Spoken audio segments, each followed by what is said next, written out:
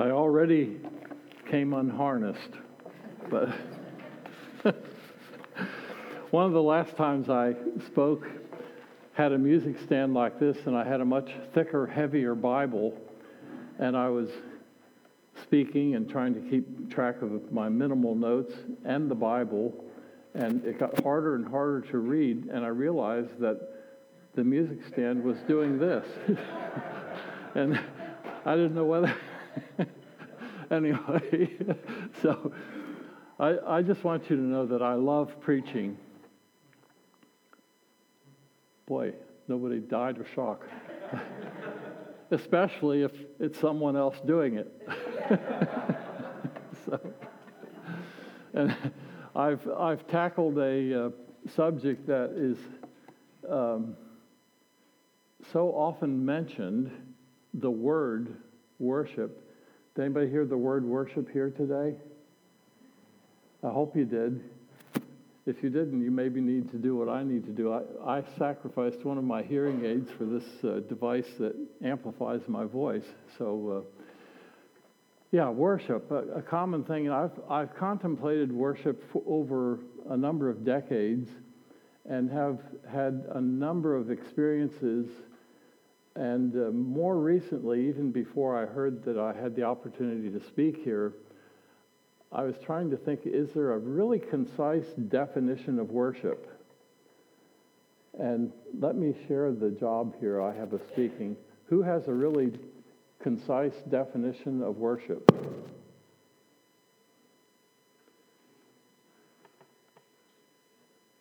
Wow. Just worship the Lord for who He is. Okay, worship the Lord for who He is. Well, you're using the word worship in defining it, and that's not allowed in school. But that's good. Praising the Lord, all right. You know, actually, the Bible itself, and I did a little research on this, does not give a concise definition of worship. What it does do is provide an incredible number of examples of worship, beginning in what book of the Bible? Genesis. All right, Mike got the answer there first, I think. All right, Genesis. How far back in Genesis?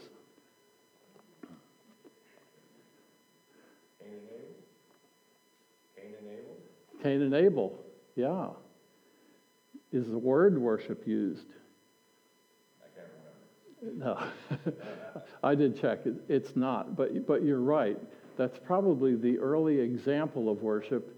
And what did their worship include? An offering. And once you know that, you know what the tone of worship was throughout the Old Testament. It was bringing an offering. What if that were brought into today's church environment? You couldn't come to church and worship unless you brought an offering. Maybe an animal offering. After all, wasn't Abel's offering acceptable to God? And he sacrificed an animal. Why was that acceptable? Was it a preview of something? Yes. And Abel's sacrifice was true worship. We know that. And we don't know all the details. The Bible doesn't really give all the details of why Cain's was not acceptable. But it must have been a heart condition. And is there such a thing as false worship? Yeah, a lot of that. And there are even examples in the Old Testament of idol worship by God's people attempting to synchronize it with true worship, to combine Baal worship, which was a heathen idol, with the true worship of God. And that combination didn't work, nor will it ever. Could we actually have idols in our lives that maybe would really, to some extent, lessen the heart attitude of true worship? And I ask myself that. And you could go into a whole number of areas of consideration. I've even been mildly convicted, not enough to quit it, but the high holy day of football. Wow. In our society today, you'd almost feel like you were giving up meat on Lent or something if you don't watch the high holy day of football. What do they call it? Super Bowl. Super Bowl. I couldn't even think of what it was called. Yeah, so maybe I'm getting away from it. Anyway, I have been through several changes in the type of music worship that have occurred over the decades, and some of the rest of you have experienced some of those, but I well remember one going back not quite 50 years, but pretty close to that, when our music worship here, and this is not, I'm not telling you this story to say that one form was better than another, but back to a time when an instrument called a piano was the background, and you didn't have words on a screen. Where did you have them? In a hymn book. Okay, all of you know about hymn books. And we had a new young worship leader who came in, and he was good, and his change of style was to leave the piano, which my late wife had always played, using hymn books, and we were shifting over to a leader who used maybe a guitar or whatever, or a combination of instruments. And the reason I remember it was something, as I think back, was kind of humorous because it bothered me at the time, but it doesn't anymore. But he knew that my wife was really struggling with the idea that she was losing her job at the keyboard because now there was a guitar to take over. And by the way, guitars are wonderful. I have a grandson who specializes. His real hobby and love is guitars and church music with guitars. So I'm not shooting down guitars or our good worship leader this morning. But anyway, the story unwound like this. The young man leading it, I think really out of deference to the older people that were a little bit rocked by the fact that the piano was getting covered up and not used, chose one of the old hymns.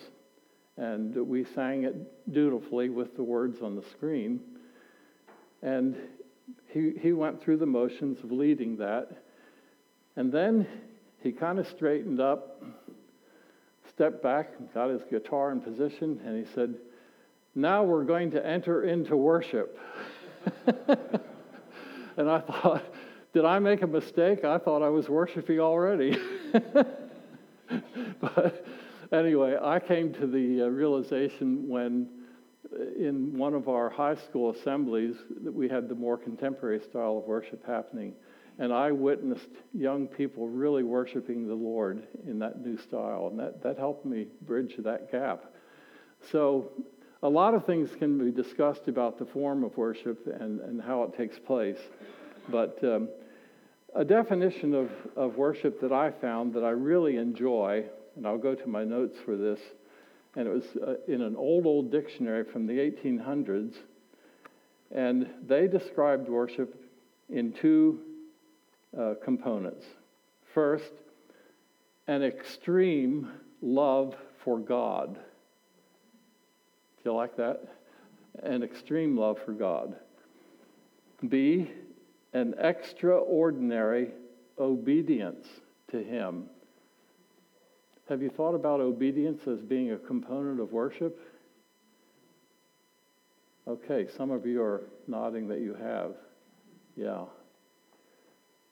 Should real worship change our lives when we leave the sanctuary? And I think it should. And testifying for myself, I wish it did more than it does. And I need to pray about that. That true worship, if it is happening in church, when I leave church, I hope that it will affect my life, just in doing whatever comes down the road for whatever you do. And all of us, we have surprises in our lives. I had the fun this week of taking care of rabbits and chickens.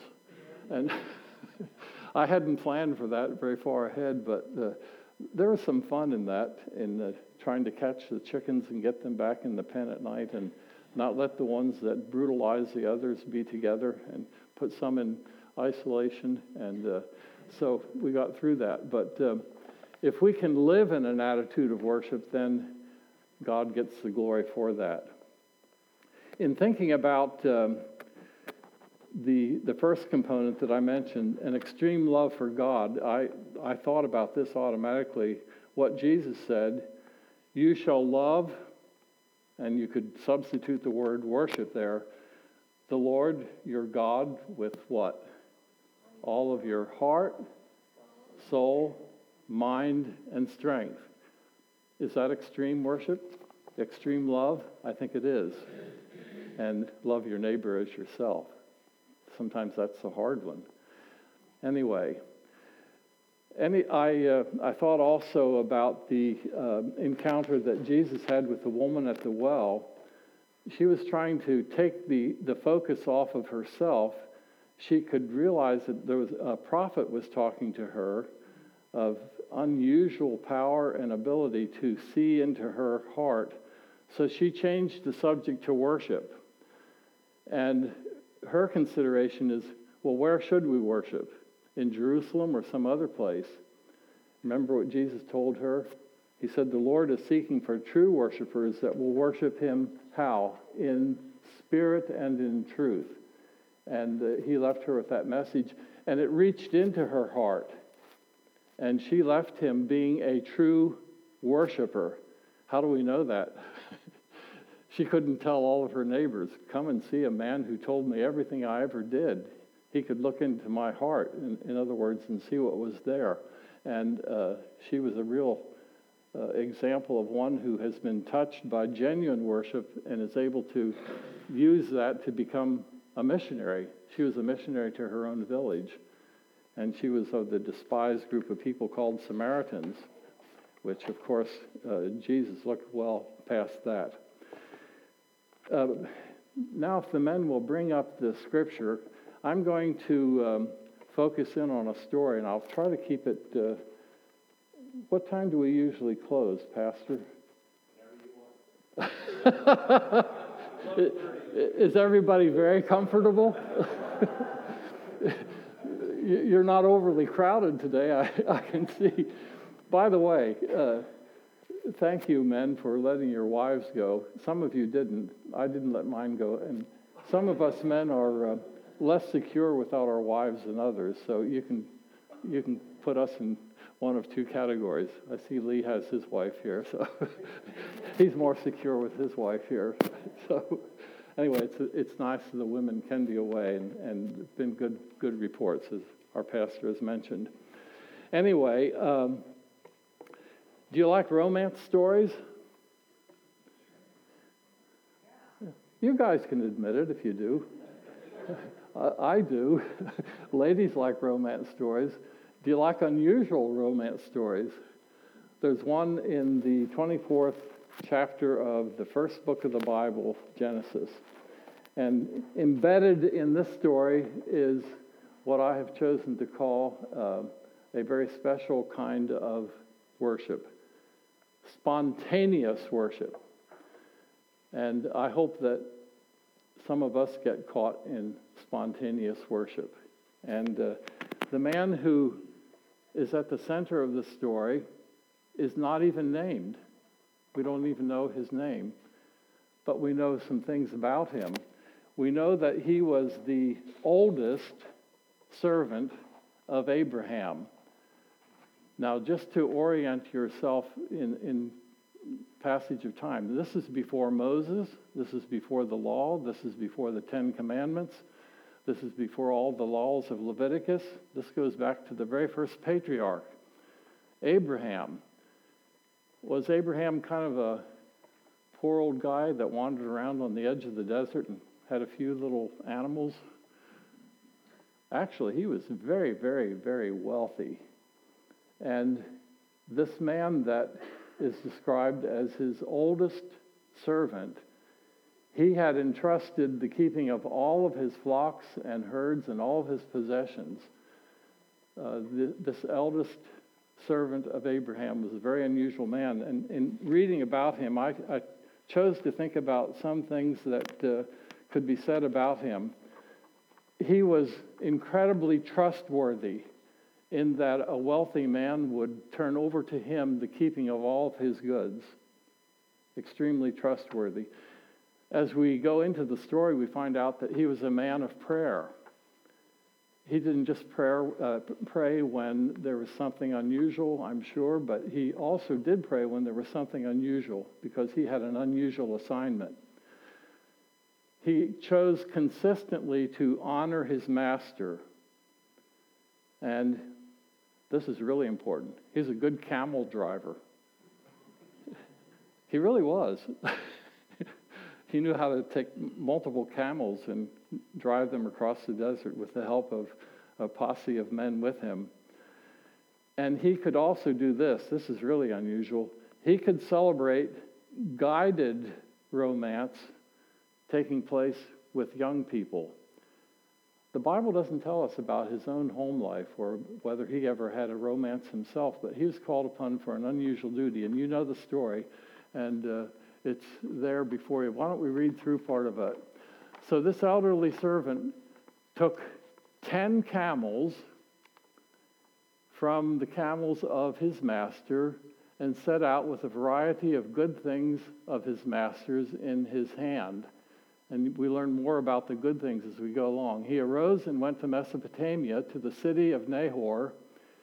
He made the camels kneel down. See, he's a good camel driver, good camel tender. Outside the city by the well at evening time, the time when women go out to draw water. Now let's find out what is the reason for his going. He had been assigned by Abraham, his master. He said, we are living in the middle of heathen people, the Canaanite people, and God has promised his blessing on my son, Isaac, and I want him to find a wife, but I don't want him to leave home to do it. So you, eldest servant, you go find a wife for my son. How would you like that for an assignment? So he had to be the one that pushed the romance along. So he's now going out with his camels and very precious things. And here's where he becomes a prayer very soon. He made the camels kneel down outside the city by the well of water at evening time, the time when women go out to draw water. And here he prays. He said, O Lord, the God of my master Abraham, please grant me success today and show loving kindness to my master Abraham. Look at the level of loyalty that he has to his master. He's praying for him to be blessed, and actually he's looking for a wife for his master's son, Isaac. I wonder how he was looking. How will I decide if someone is a good match for Isaac? And the story goes on, so you can advance the scripture there. Behold, I am standing by the spring, and the daughters of the men of the city are coming out to draw water. Now may it be that the girl to whom I say, please let down your jar so that I may drink, and who answers, drink, and I will water your camels also. May she be the one whom you have appointed for your servant Isaac. And by this I will know that you have shown loving kindness to my master. And you can move it ahead. Beware, or before he had finished speaking, do you like when God answers quickly? Behold, Rebekah, who was born to Bethuel, the son of Micah, the wife of Abraham's brother Nahor, came out with her jar on her shoulder. The girl was very beautiful. I bet the old servant didn't mind that. Wow, there's a beautiful girl. Very beautiful, a virgin, and no man had relations with her. And she went down to the spring and filled her jar and came up. Then the servant ran to meet her and said, "Please, let me drink a little water from your jar." She said, "Drink, my lord," and she quickly lowered her jar to her hand and gave him drink. Now, a jar would have been a clay pot that a woman would carry on her shoulder, and so to get a drink, she'd have to lower it and maybe pour it into a cup or whatever. I saw that kind of women labor in Liberia in 1970, and we were at an interior village deep in not the Amazon, deep in the tropical rainforest of Liberia, and the river was down a fairly steep grade, and so water for the use of the meetings that were being held had to be carried up from there, and the women did it. And I actually saw a woman that had, I think it was like a galvanized tub, perhaps this wide and so deep.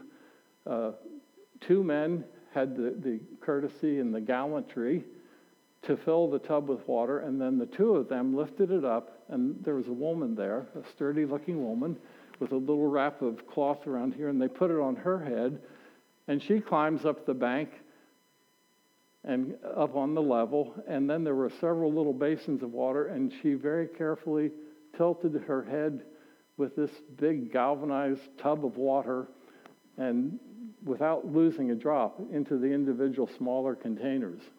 But a woman did it. Well, how much water does it take to feed a camel or to satisfy the thirst of a camel? I looked it up, and I was surprised. By the way, camels are good animals to use in the desert. You know about their special feet, their adaptations for what they do well. And they can carry up to 400 or 500 pounds very easily.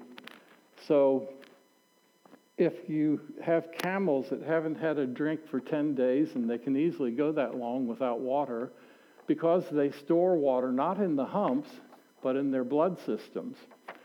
And so if they've been that long without water, they can drink 40 gallons of water in less than 30 minutes. And you that are fast in math, do you know what water weighs per gallon? About 8.2 pounds. Is that right? Have a science? Yeah. So you're getting up into thousands of pounds. And then if you multiply times all the camels, now we don't know that they had been 10 days, but they had been some days without water. And so this lady is really offering to do tremendous things. And not only is she beautiful, she's also very, very strong. And I can imagine the heart of the old servant just pounding a little bit stronger all the time. I think this must be the one. So let's go on. Before he had finished speaking, verse 15, verse 19. Now when she had finished giving him a drink, she said, "I will draw also for your camels until they have finished drinking." So she quickly emptied her jar into the trough and ran back to the well to draw, and she drew for all his camels. Meanwhile, the man was gazing at her in silence to know whether the Lord had made his journey successful or not. And you can go ahead. When the camels had finished drinking, I think it's significant that they had finished, the man took a gold ring weighing a half shekel and 2 bracelets for her wrists weighing 10 shekels in gold. This is not costume jewelry, my friends. This is the real stuff. And said, "Whose daughter are you? Please tell me. Is there room for us to lodge in your father's house?" She said to him, "I am the daughter of Bethuel, the son of Micah, whom she bore to Nahor." Again she said to him, "We have plenty of both straw and food and room to lodge in." Go ahead. Then the man bowed low, and this is where we see worship taking place. The man bowed low and worshiped the Lord, and he said, "Blessed be the Lord, the God of my master Abraham, who has not forsaken his loving kindness and his truth toward my master. As for me, the Lord has guided me in the way to the house of my master's brother." Now, what an answer to prayer, and what an overwhelming thing. And he didn't need any background music to worship. Maybe the camels were belching. I don't know what all the sounds were, but he couldn't help but there were three things that took place in his worship. And I kind of chose these. I like things that are easy to remember, so these all begin with the letter A. He had an awareness that God was really involved in this journey and what he was doing in obedience to his master. So an awareness of God, and then he acknowledges God verbally. Surely God has guided me, and he's blessing my master on this whole thing. And last of all, he becomes actively involved. He becomes a doer. So awareness, acknowledgement, and activity. And that should really be a pattern that we follow in our worship. Not that we follow it out of some kind of drudgery or obedience, but just that spontaneously as a result of what our worship does in our lives, in our hearts. It makes us, we become aware that, is God involved in my life? Wow, he really is.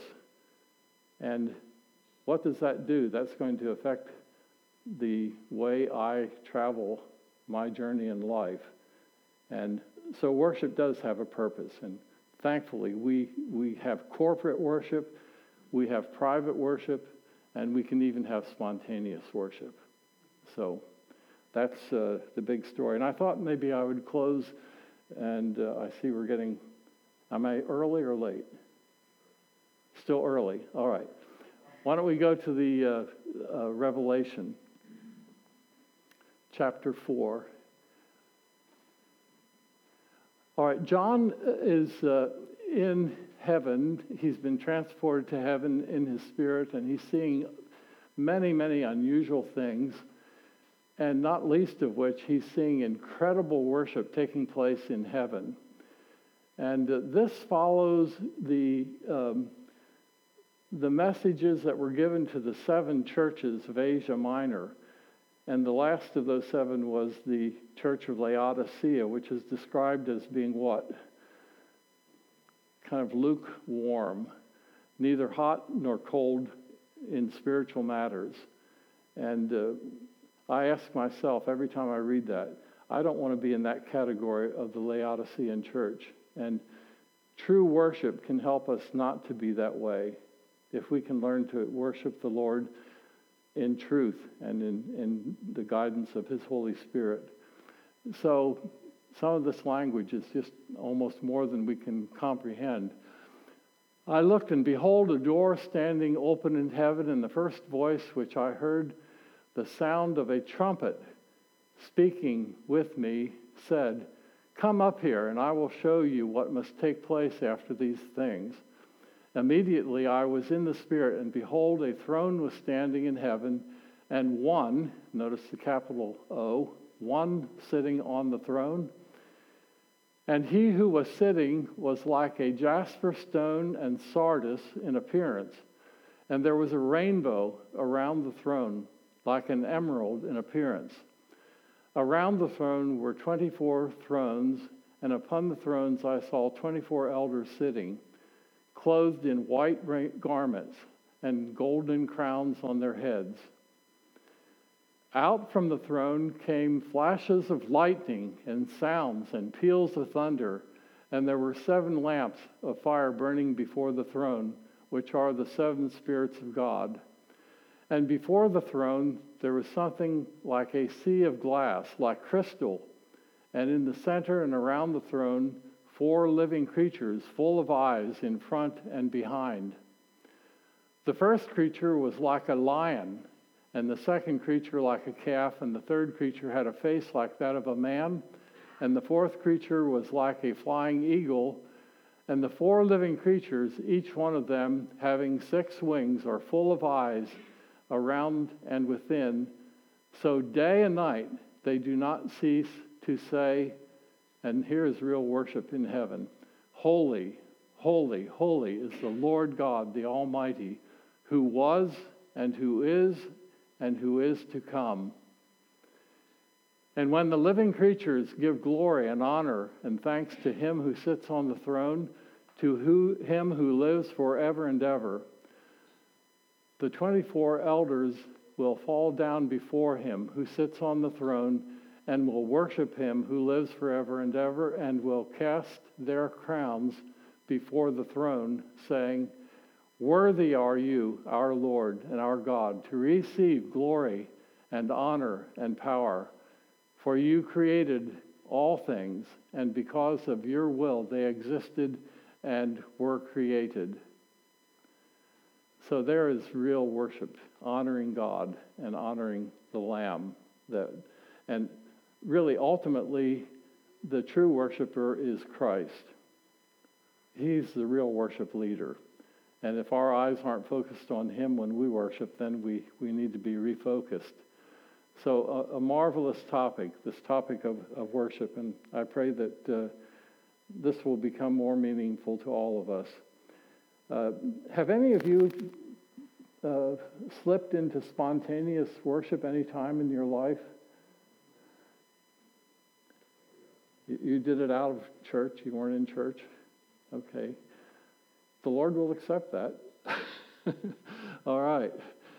I was trying to think in my own life. I asked myself that question. Have I been guilty in a positive way of spontaneous worship? And I thought of a very, very distant time in my life.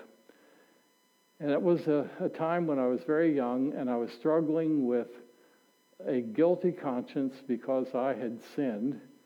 And I had been taught from very early in life by my parents primarily what sin was all about. It was breaking the commandments of God. One of the commandments is, "You shall not lie." And I had lied. And I covered that sin for nearly 2 years. And then in a special revival time, prayer time, I felt that I could unload that burden to my Father. And my sin had occurred this way. I gave in to the lust of appetite. We didn't have much cake to eat during World War II, but my mother had baked a birthday cake, and it must have been in the summertime because she had put it in what we called the parlor, which was cooler than most of the house, and it had beautiful icing, and some icing kind of comes out to little points all over. And I went into the parlor when nobody was looking. I was probably 6, and I just kept looking at that cake, and I wish I could have that cake. But it was being there saved for mealtime for our family of 6. So finally, I thought, one of those little points I could pick off around on the backside, nobody would ever notice it. So I ate one, and it was as good as I thought, maybe even better than I thought. So I took another one, and I don't know if I ended up taking 10 or 15, and left the parlor and went on with the day. And that evening, and at that time, my dad was remodeling the house, and so the 3 oldest boys slept in the parlor. And it was evening time now, and my mother came in, and quite often she would pray with each of us individually. And so she started with my brother John, 4 years older than me. And by the way, John, I noticed something happened to the cake. Somebody picked some icing off of it. Did you do it? And he, "No, I didn't do it." And I'm hearing this. What am I going to do? And then she went to David, the next boy chronologically. "David, did you pick icing on the cake?" "No, definite, no hesitation. No, he didn't do it." And now the moment of reckoning. She came to me. "Joseph, did you pick at the icing on the cake?" "No." And I really think she knew I was lying. But a very wise woman, my mother was. She lived in God's Word, and she didn't press. She didn't make me confess. She just left it. And she said, "Well, maybe we have had mice in the house. Maybe a mouse got up there and did it." And she left me with the burden of that sin weighing in my life. So for 2 years I lived with that guilt and that conscience that would never be quiet.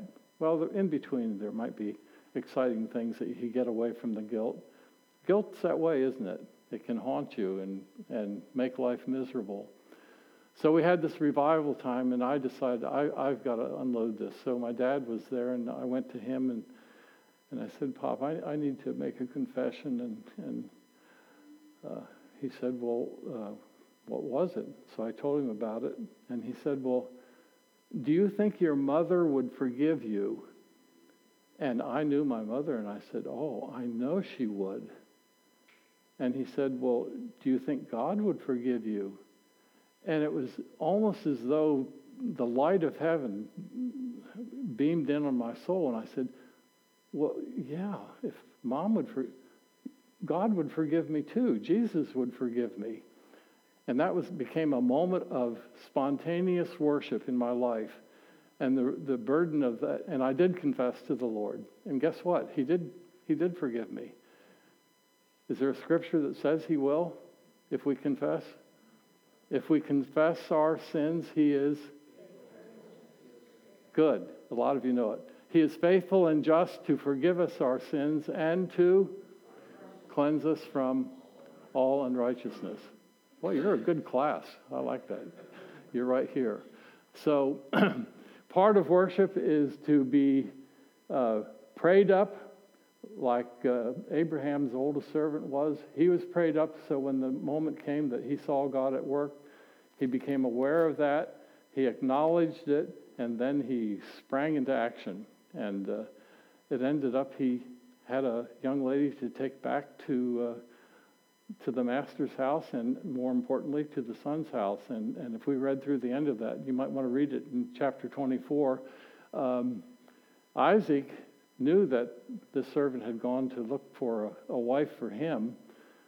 How would you like romance to be done that way? I wonder if young people today had a chance to vote on it. Yeah, I want somebody that works for my dad to go find a wife for me. Probably wouldn't fly too well in today's culture. But Isaac is described as out walking and meditating. And then he sees the camels coming. And I can imagine how his heart was beating. And Rebecca sees a young man off there in the field by himself. And so she asks the servant, who's that? And said, well, that's Isaac, my master's son. And so she followed the custom of her day and covered her face in a veil. And then when they got closer, she got off of the camel and she met the man who would become her husband. And they went into mother's tent. They were married and they became husband and wife. And the Bible says that the wife comforted him, Isaac, after his mother passed away. So worship is a big part of our lives, or it needs to be. And worship needs to affect the way we live. And worship ultimately must bring glory to God. It brings glory to him. And thankfully, that does happen in our corporate worship. And we need it to happen also in our private lives. The Lord bless you all.